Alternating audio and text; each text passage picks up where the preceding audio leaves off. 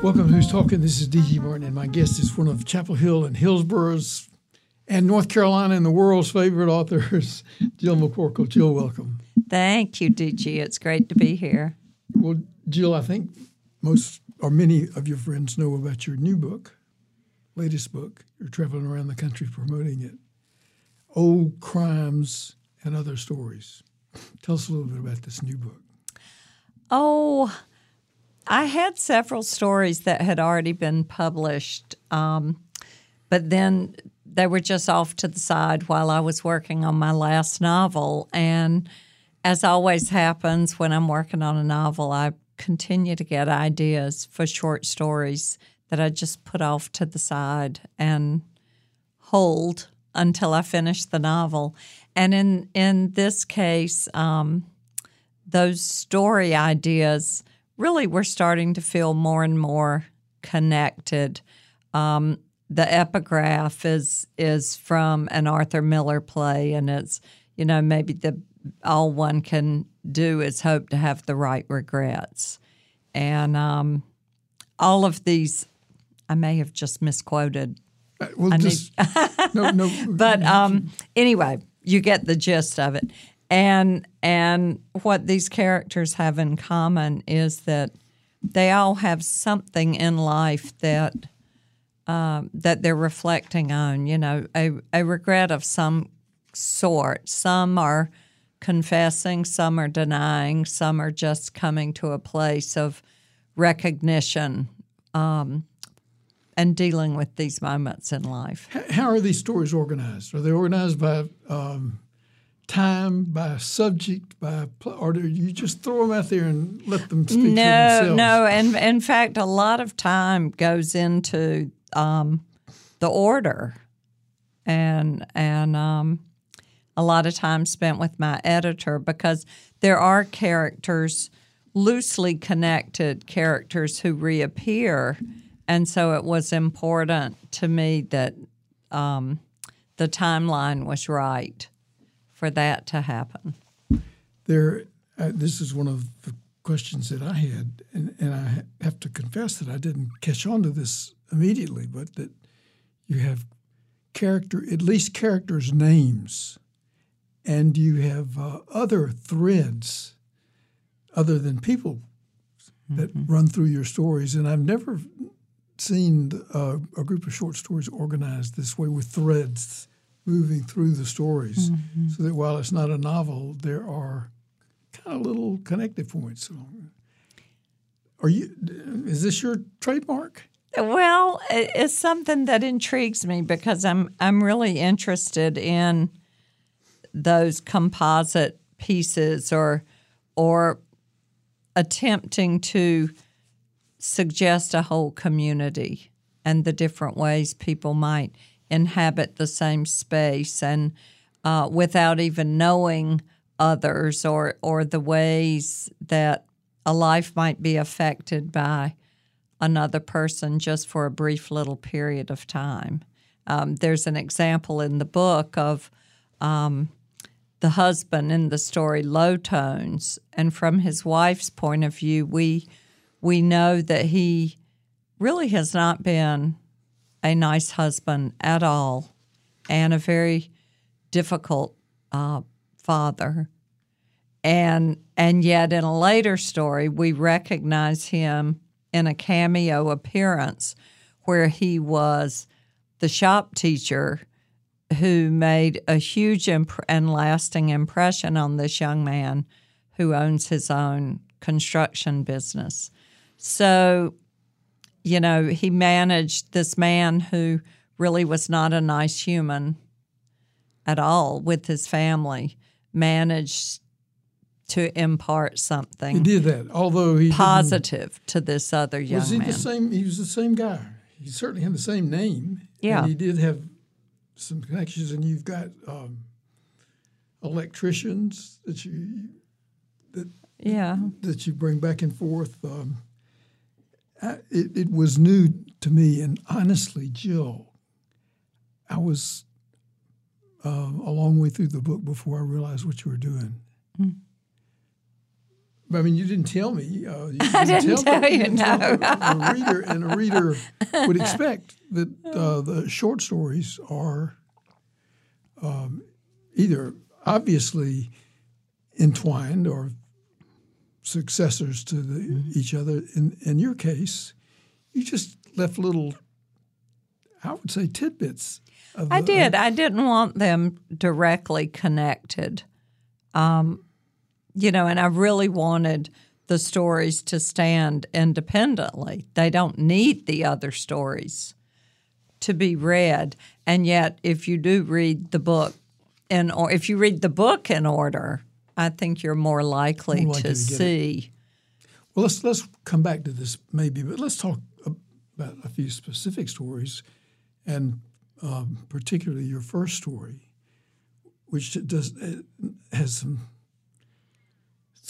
characters in it, and also you got. Well, tell us how is this story? Where is this story? And this is the title of the book. This story is the Old Crimes. Old Crimes. Mm-hmm. Tell us about this story. This young woman is at a, this sort of family inn. I put that in quotation marks, in New Hampshire, for a little weekend getaway with a college boyfriend. And this is someone, who hasn't really decided where she's going or what she's doing in life. I think you get the sense that she's grown up in a really strict, forbidding, judgmental kind of background. And now she's, sort of on the threshold. She's off on the weekend with her boyfriend. Of if she can just graduate from college, she has this idea she's been told by a guidance counselor, you can go anywhere, do anything. But she hasn't figured out what that is. But she's locating what interests and fascinates her. And so one course that she has taken is one in archaeology. So she's really taken by the bog bodies, which I am as well. Tell us about the bog bodies. These bodies that are perfectly preserved thousands of years after the fact, So these bodies get discovered and people think it's a recent murder and it's something very old. And so she's just thinking a lot about how all that we can't fully know about a crime that's been committed, if we ever know at all. Well, tell us. We'll come back to this. Tell us about her companion, her boyfriend. Well, he's upwardly mobile, driven. You can't. It's hard to imagine this couple might last forever. They could, but it feels like a real transition point, I think. And then this little girl. Tell us about the little girl. A little girl who's in foster care, with the owner of this inn or whatever it's called, shows up, and then the story really takes a turn with the focus on this kid who clearly has been dealt a pretty bad hand. Well, how does she enter into the story? She physically just walks into their room, and puts her dirty feet on their bed and asks if she can eat the candy beside the bed and rummages the suitcase. So she's kind of a little menace invader, to the moment. They snuggle up to the man and the woman, the young man and the young woman snuggle up to each other and get ready to make love, and then this dirty little girl comes into the room. And was she a part of the what? Was she another hotel guest, or was she? Well, no. She's the foster child of the woman, who runs the place. Now, describe tell me a little bit about the place.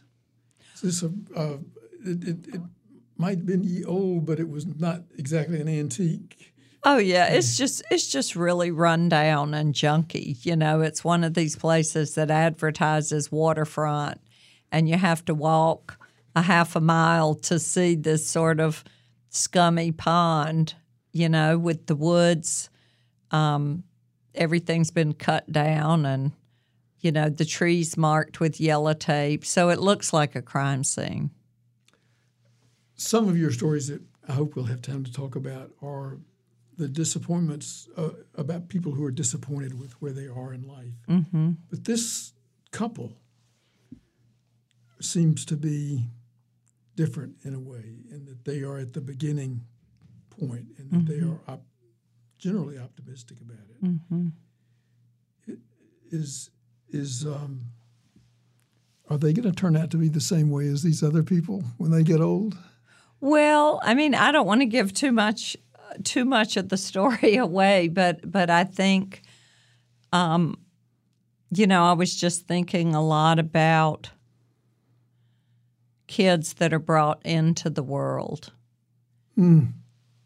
and sometimes how easily and recklessly, and then the choices people are left to make.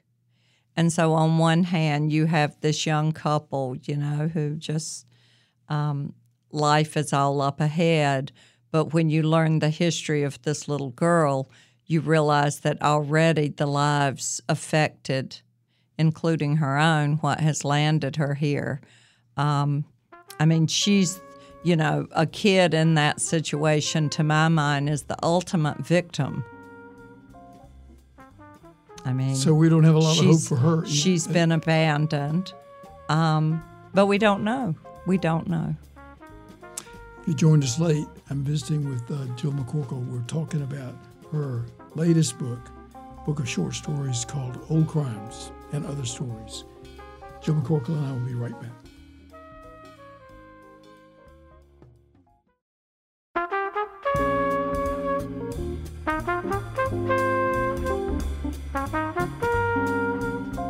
Welcome back to Who's Talking. If you joined us a little bit late, I'm visiting with Jill McCorkle.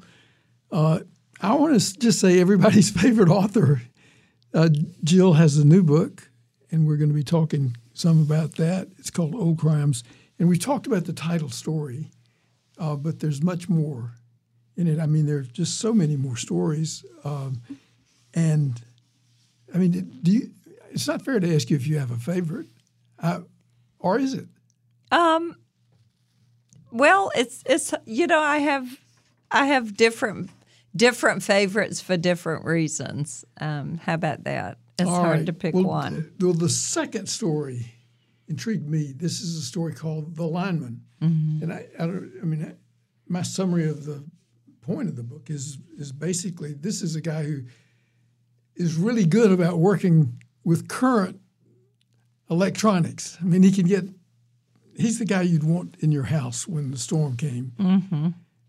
But there's a chance he's not real interested in all of the internet and all of the new sort of stuff that people would expect him. Tell us about him. Yeah, well, he's a guy who's sort of been left behind in many ways. He's his wife has, you know, gone back to school and majored in communications, and they're in the process of getting a divorce, and they're just, you know, his road, his work, where he is in life, it's like he's hit a dead end. And at one end, he has a 14-year-old daughter he's trying really hard to maintain a relationship with. And on the other end, he has a mother with dementia. So the story is a lot about communication. It's a lot about what has changed in our own society with communication from, you know, he talks a lot about the history of the telephone, you know, so from where we went when Alexander Graham Bell said, you know, Watson, I need you, to cell phones, internet. So he has this ongoing rant throughout the story where he's talking about the history of it. But at the root is just a human really trying to maintain communication. Well, he's has a daughter and a wife, but the wife has had enough. Well, yeah, she's progressed. In fact, she's into the university. Mm-hmm. I mean, and for me, growing up, that an electrician and a guy who can handle wires is pretty high up on the scale. Apparently, this guy is falling behind his wife in terms of what's doing now. How do you make a story out of that? Well, it's a story, he makes reference to the actual song, I'm a Lineman for the County, which was inspiring. And, the songwriter Jimmy Webb talked about how the idea for that song came when he saw this guy like out in Kansas or somewhere, I forget what state. It's in the story, way up a telephone pole, and said it's the picture of loneliness. That's how it struck him. And I think that's what my character is feeling right now. He's feeling very much out of touch with society, where his wife is. He's out of touch with his teenage daughter, and he's out of touch with his mother, or who he thinks to be his mother, who really is kind of lost in her own world. Well, he is really devoted to his daughter. Yes, and he you make it the point about that in such a wonderful way, because he had a first marriage, mm-hmm. and looking back on it, he's really regretting that he's regretting that marriage didn't work out, and mm-hmm. that he had been a jerk in it, and he's looking for some reason that it would be good. And he said, it's really sad about all of that, but if I hadn't gotten along and got my second marriage, and I've got Amanda. Right. And he treasures. Mm-hmm. She's not really thinking he's a treasure. His daughter's no, but I like to think she will one day. One day. There's an interconnectivity theme in this story, that the wires, that the lines join us all together, mm-hmm. keep us in touch with each other. And is that something you're feeling strongly about? Yeah. I mean, I personally am. I mean, obviously, I'm in there with everyone else, with the cell phone and having to check things on Facebook or whatnot. So, but I also really miss a kind of silence and detachment that I knew as a kid. I mean, I loved that, you would make that one phone call home, on Sunday afternoon in college. So many kids, lined up at a phone if you didn't have one in your room. Everybody called home, and then that was sort of it for the week, unless something happened.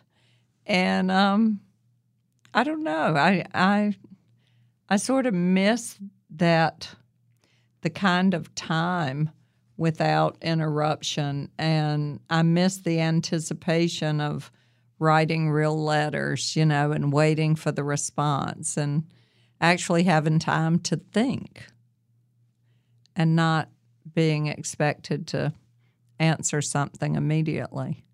So I think he grew out of my own wish at times. You know how great it is, like on a holiday, when the mail doesn't come, the phone doesn't ring, and there's this kind of legitimate silence. There's something really nice about that. A welcome silence? So yes. You would like to have? I think we would holidays. all be healthier with a little more of it. I think the fragmentation is probably not good for our brains. You end this chapter. Well, one thing that Ricky is optimistic, maybe when he really shouldn't be, because he's not ready to move forward with moving into the new world, but he thinks he's really going to be needed when the when the electronic connections are taken down. He'll be one who'll have a job getting them back up again. And I think he will. you, there are two quotes that you might remember, but when Ricky's trying to come to terms with himself, he says, well, skill is the new money. And there's a lot to that for the rest of us, too, that we may not be wealthy, but we know how to do things. Mm-hmm. There's some of the things that make us. And the other one quote that I wrote down to remember is in the connectiveness given to us by telephones and other similar things. He says, I know we're still connected, but I can't for the life of me get an answer. Mm. It took you a long time to write, didn't it? Mm. That's, or at least it's profound. Yeah, I knew that's where, when I got there, I knew it was the end. If you joined us late, I'm visiting with our favorite author, Jill McCorkle. We're talking about her new book, Old Crimes, and we'll be right back.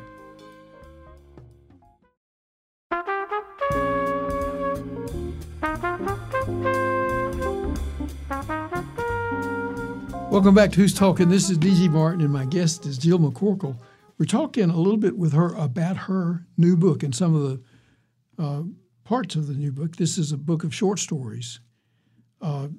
Jill, you've got 12 chapters, and we've talked about 2 of them. You mentioned the story of Low Tones, where you have a woman who can't hear well.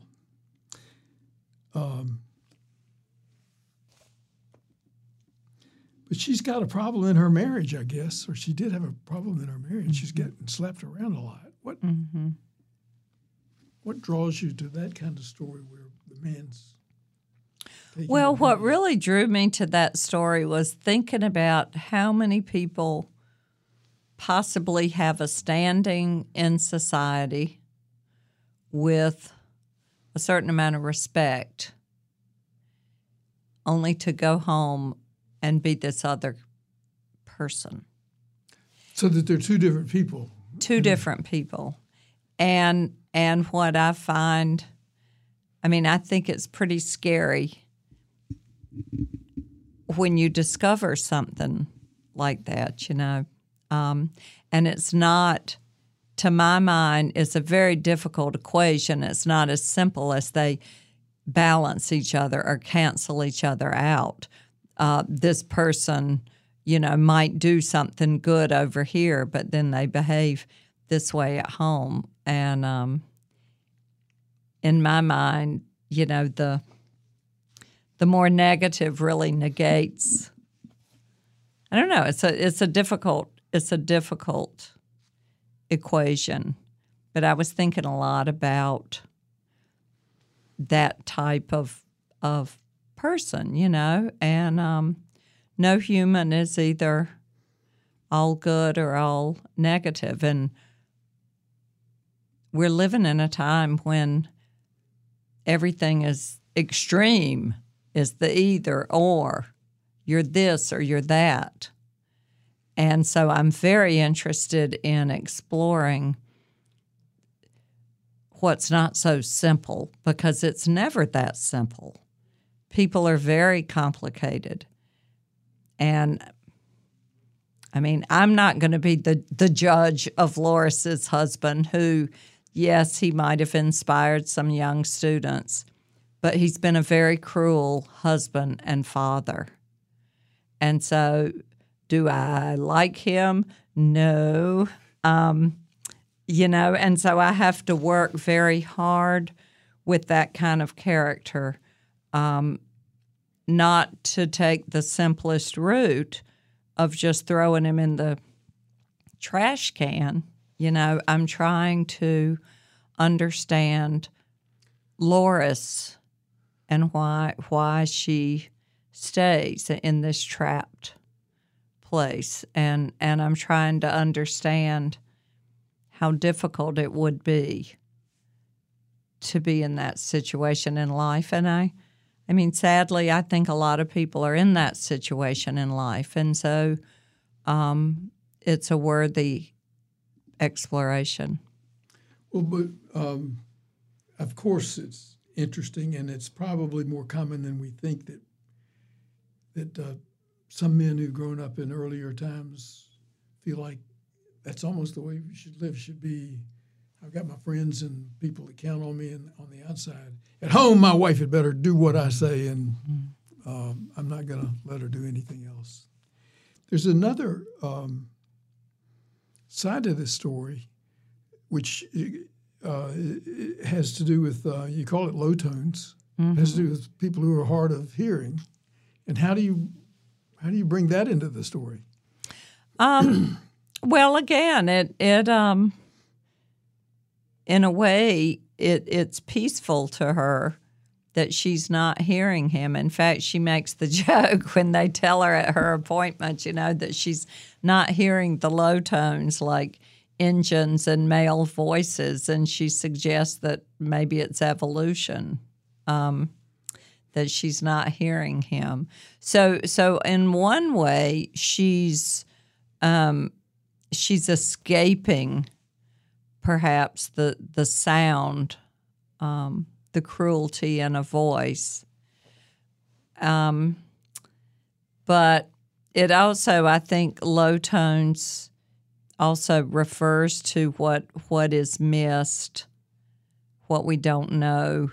And there are suggestions that he was either involved in some way in some past incident. There's that submerged truck in a pond, and we don't know. But I know what I think. I kept thinking he was going to drive up out of the water and we were going to see that truck. I know what I think. But I just think her husband had involvements that she would have found really distasteful. Well, a part of that of this story is said in the doctor's or the technician's office where she's getting her hearing. Mm-hmm. And who does she run into? What do you? Yeah, she runs into a woman. They're belts all through these stories, belts, and her eye is caught by a woman in the waiting room, and she's thinking, "Oh, I haven't seen one of those chain belts since the 70s," and only to realize in the same moment it's not a chain belt, it's a woman in chains, there with armed guards. So they're prisoners who have come to get treated for their hearing problems. Yes. But they're cut from a different... So she's intrigued, what did this woman do to be there?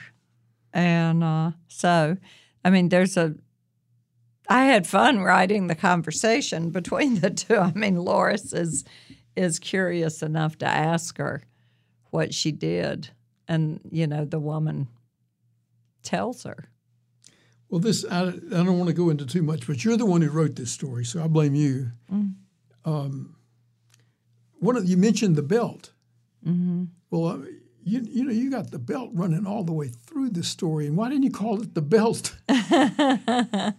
Well, but I didn't catch it the first time around. I'm sure that your more intelligent readers picked up on that immediately, but I'm all of a sudden later in the book saying, gosh, we've been reading about belts all the way through. Well, in the opening story, the young woman who's taken the archaeology class is also taking a writing class and has to come up with a sentence with a person in a room with an object, and then going through the many stories that might evolve from that. And so the sentence she comes up with is, in a room behind a door, a man takes off his belt. And the prompt itself is a little ominous, though it doesn't have to be. I mean, the lineman is not a scary guy. He's got a tool belt, though.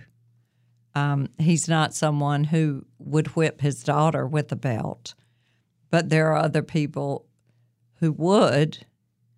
And so I was just playing with, the different variations that could evolve from those three, Well, here, the room, the man, the belt. It's very interesting, but you didn't prepare me for this. I mean, and I'm not the I'm sorry, did you? I'm not the most discerning reader, but at some point I said, darn, there are a lot of belts in these stories. You got it then. You got it. You didn't have to know it from the very beginning. Different kinds of belts, different purposes. Some, for beating children, and or that's. Or the Bible belt. I mean, there's just a lot of belts. Yeah, I didn't catch the Bible belt. There are all kinds of belts. Can we stop for just a second? And how do you address challenges like that? Do you start out with your book of stories and say, darn, I'm going to get the belt in a lot of these stories? No, I did not say, darn, I'm going to get the belt. I might have said another word, and what am I going to do to put them all together? But no, it evolves. It evolves. The story established that, and then I realized that there were belts other places when I was reading back through. And, the belt is an object that's very easy to, in a subtle way, weave in where it wasn't before. And I started to think of these belts almost like a snake, Some are harmless and some are not. And, some are ready to strike and some are not. And so I just had in mind that I would just place enough belts here and there and see what happened. Well, what happened were several good stories that eventually I said, gosh, there are belts all over the place. But if you join us late, I'm visiting with Jill McCorkle, and we're talking about her latest book, not the Old Crimes, which is also the title of her first story. And we're quickly running out of time, and I'm just getting started. Can we take a quick break? And Sure. We'll be right back. Sure.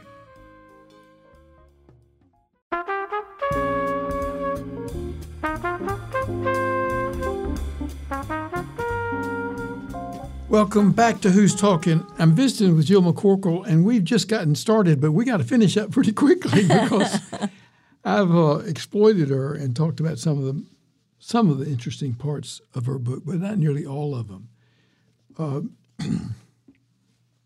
So, Jill, can I get you to let's just pick out one book or one chapter or one story, and this is not the most profound story in the book, but it's an interesting one, and it's called The Confessional.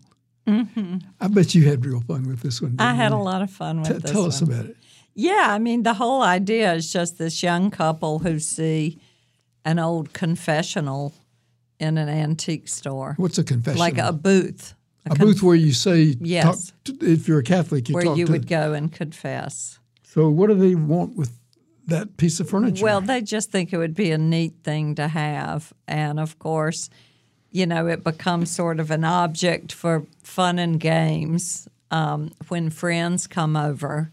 So these are a bunch of younger adults. Yes. And they think that's confessing is funny, kind of. Yeah. I'll tell you what I'll confess. Yes, they're making jokes. I mean, it's kind of like a truth or dare. version. And but obviously it doesn't go in a very good direction. They learn things about each other that they might be better off not knowing. Will you tell us that to entice us to read the whole book? What would be one of the things they confessed to that they didn't really do? Well, I mean, you learned that she put pinholes in her brother's condoms with the hope that he would get this one girl pregnant because she really liked her and wanted to be related to her. And she confesses this. So she confesses this. He confesses to pretending to be blind and sitting out with a tin cup to get money. And it just goes downhill from there. Where did this idea come from for this story? I don't know, but it was a lot of fun. It was definitely a lot of fun. I always tell my students, that if you know what stands to really ruin a character's life, I mean, what will wound that person more than anything else. And if you know that, and you know what that person treasures above all else, then you've got all you need to know. What is that person's secret? And the secret might be as simple as some kind of far-flung fantasy wish that other people might laugh at that person about, but that's the kind of secret someone would hold very close. And then I can only imagine there are many dark secrets of things people really would never want known. And I think in this confessional, they're telling things that I would have suggested they keep in that other category. Well, we're just about out of time. I want to mention one of the – we don't have time to talk about it, but one of the stories that just grabbed me was a story you call Filling Station, and the story of a man, not quite as old as I am, but a mature man, married successfully, it seems, but he can't get out. Things are not really all that good for him. And he remembers that there's this building that used to be his grandparents' house. Mm-hmm. It's now a store. And I can understand this. I mean, he's drawn to that building, and he finds out he can rent a room up at the top. Mm-hmm. And so he kind of moves out of his house and moves into this room. And a part of him is very happy about this. Mm-hmm. How did this come to? Well, that story, that I have had that character for over 20 years, and I just never could find his story. I knew his intrigue of this building and that it represented his past in some way, and he's the student of Loris's husband. So in a way, it took connecting him to this other world. And as soon as I recognized that piece of it, it sort of all of his story came forward. But he has one sentence in there where he realizes that his attraction to that building and the way he can still sort of smell that building and the way it was when his grandparents were there it was, in his words, the place where he really felt loved. Mm. And I was thinking I love that Elizabeth Bishop poem called The Filling Station. And I've always been attracted to those dark little rooms up above, a busy spot, and you see somebody has put up curtains or there's a life up there. And Elizabeth Bishop does that in a poem about an Esso station, and there's a doily on this grease-stained chair and the cat. And the last line of that poem is "Somebody loves us all," and so that line was running through my head. So it's for him. He's seeking a place where he felt loved in life, and I really think that too is a common thread. That these people are, many of them are finding a place of comfort in a very uncomfortable world. Jill, thanks for sharing these uncomfortable moments with us. I'm sorry I made you uncomfortable. No, I'm uncomfortable with your character and learning about how I feel about some things. A beautiful book, and the only unbeautiful thing about it is that we weren't able to talk about more of those stories. Maybe we'll come back sometime soon. Yes. We'll talk about a few more. In the meantime, thanks to Jill McCorkle. Thanks for writing this book, Old Crimes, and thanks for taking time to talk. Thank you, DG. It's always a pleasure. Thank you. And thanks to you all for listening. We'll be back here soon to introduce you to another one of our community's great people. See you then.